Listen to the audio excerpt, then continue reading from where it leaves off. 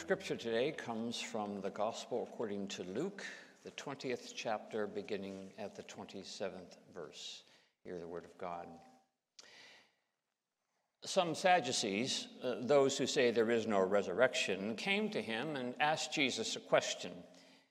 Teacher, Moses wrote for us that if a man's brother dies, leaving a wife but no children, the man shall marry the widow and raise up children for his brother. Now, there were 7 brothers. The first married and died childless. Then the second and the third married her. And so, in the same way, all 7 died childless. And finally, the woman also died. In the resurrection, therefore, whose wife will the woman be? For the 7 had married her. Jesus said to them, those who belong to this age marry and are given in marriage, but those who are considered worthy of a place in that age and in the resurrection from the dead, neither marry nor are given in marriage. Indeed, they cannot die anymore, because they are like angels and are children of God, being children of the resurrection.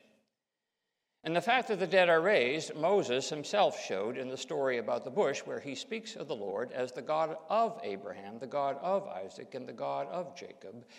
Now, he is God, not of the dead, but of the living. For to him, all of them are alive.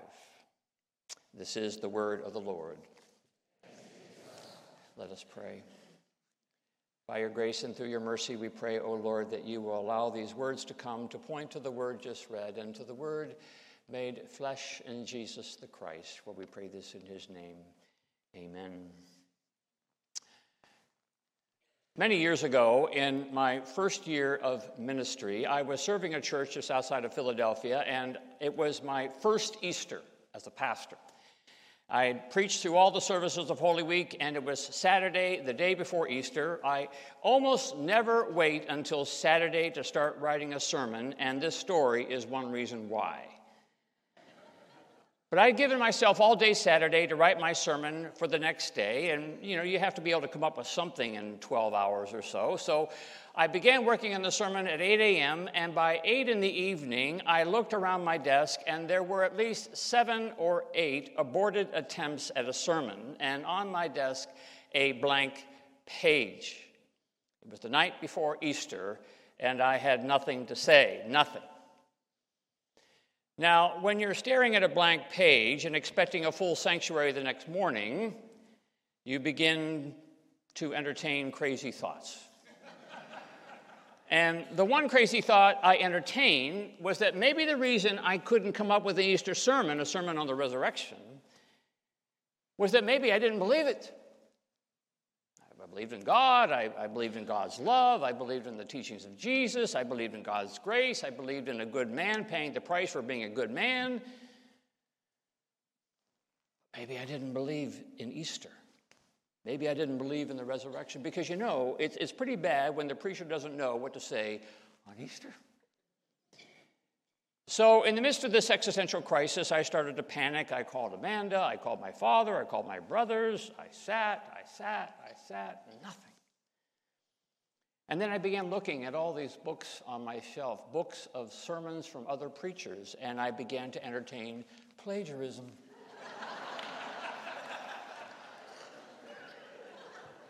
So after grabbing my senses, I took a long walk through the neighborhood around our church and had this debate, a debate in my little brain.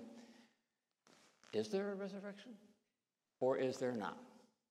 Is there a life after this one, or is there not?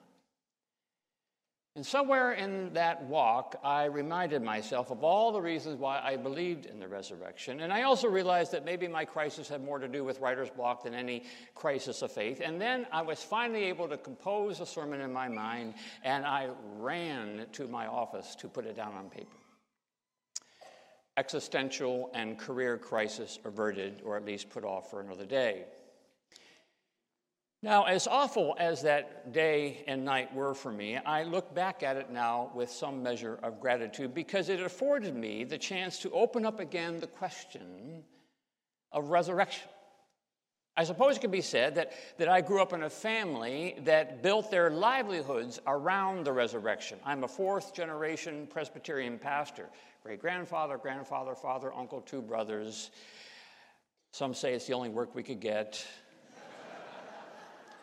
But for us, Easter is a big day. If you can't deliver the goods on Easter, well, you better pack it in. But that fateful Saturday before Easter gave me the opportunity to open up again the Easter question, to entertain the debate.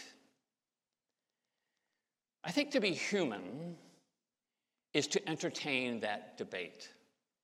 And I think we've all been there to one degree or another. Maybe it was a high school bull session where you debated the afterlife, or confirmation class, or a college philosophy course, or the death of a loved one, or a middle of the night tossing and turning, wondering, is this all there is, or are we aiming for another life? It's the debate that was raging actually in Jesus' time. Do we die and go simply to the place of the dead, or do we die and go to some sort of eternal life? There was a big debate among the various schools of religious scholars back in Jesus' day. Some schools said that they believed only in what was said in the Torah, the first 5 books of the Bible, and there's little mention of the Torah, of the resurrection in the Torah, though Jesus later was able to point it out. Others said that they believed in what the Torah and the prophets and the poets and the writers had to say about the afterlife. And the debate raged. And Jesus jumps into the debate when he gets asked by the Sadducees about the resurrection. And it's one of those gotcha questions, you know, the kind of that we listen to on cable TV. One of those gotcha questions that has really nothing to do with the issue, but with trying to trip Jesus up. They want to twist Jesus up in his own interpretive knots. But Jesus treats it as a serious question. It's not an academic question. It's a serious question. It's a serious question because it's a life and death question.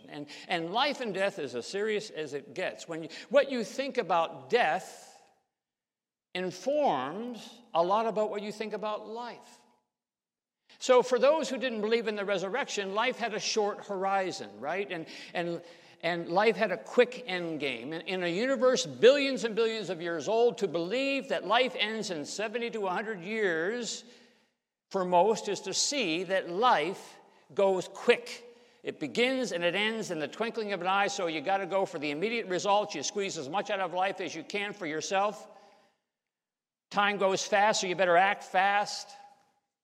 Alpha and Omega, well, Alpha was conception, Omega, your last earthly bless, so you better focus on that dash between your birth date and your death date.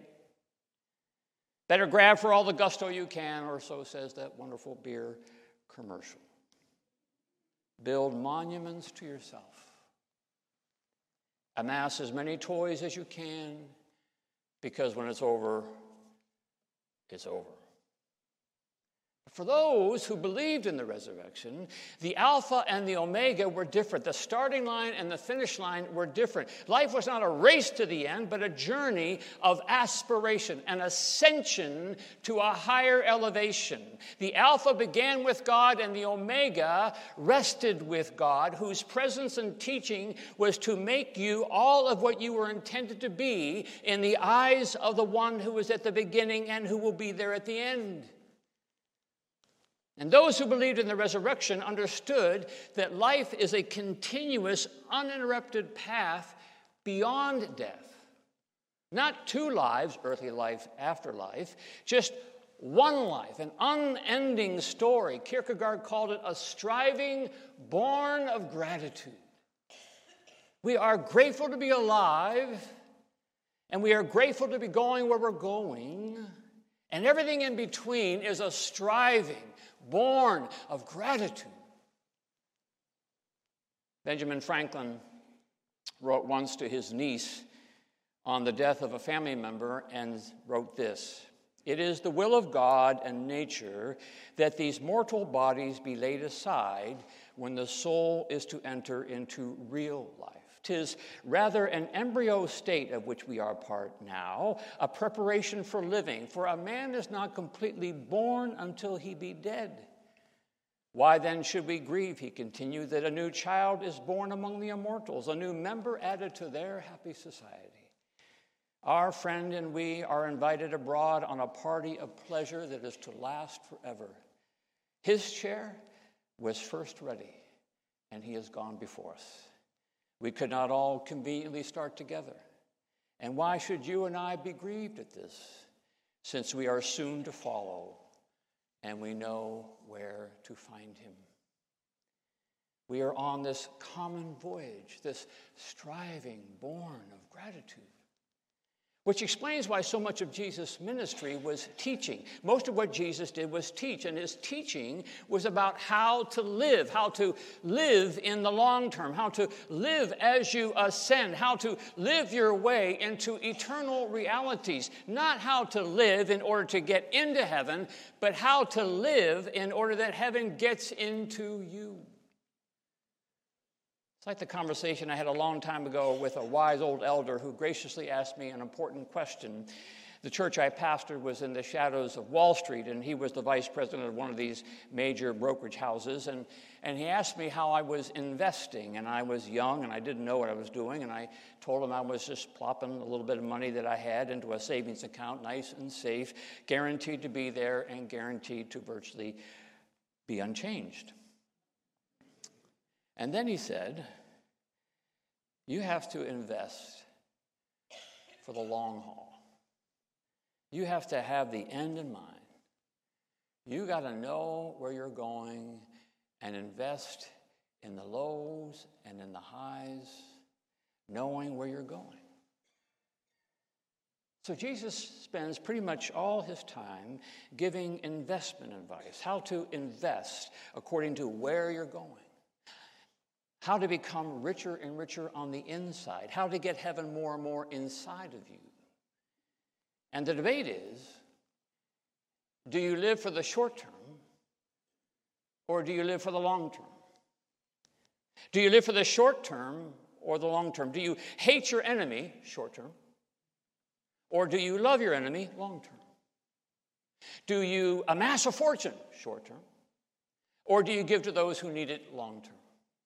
Do you hold a grudge, short term? Or do you forgive 70 times 7, long term? Do you make it all about the latest election, short term? Or do you try building the kingdom of God, long term? Do you get the other guy before he gets you, short term? Or do you do justice, love kindness, and walk humbly with your God, long term? That's the great debate, right? The debate that seems always to occur inside us human beings, this debate on the short term and the long term. For what horizon are we living? Treasures in heaven, Jesus said, or treasures on earth? Which I suppose brings us back to that resurrection question. Where is my life going, and how well am I investing in it? What will I do here that will be treasured there? What will the Omega say as we ascend? Well done, good and faithful servant, or you fool? Which I suppose brings us to this day of the year we call All Saints Sunday, this day when we pause and remember the saints, all those we knew and loved and have gone into their eternal reward. And what do we remember? Oh, we remember the long-term investments they made, the eternal truths about them that will be treasured forever, the love, the grace, the kindness, the wisdom, the loyalty, the compassion.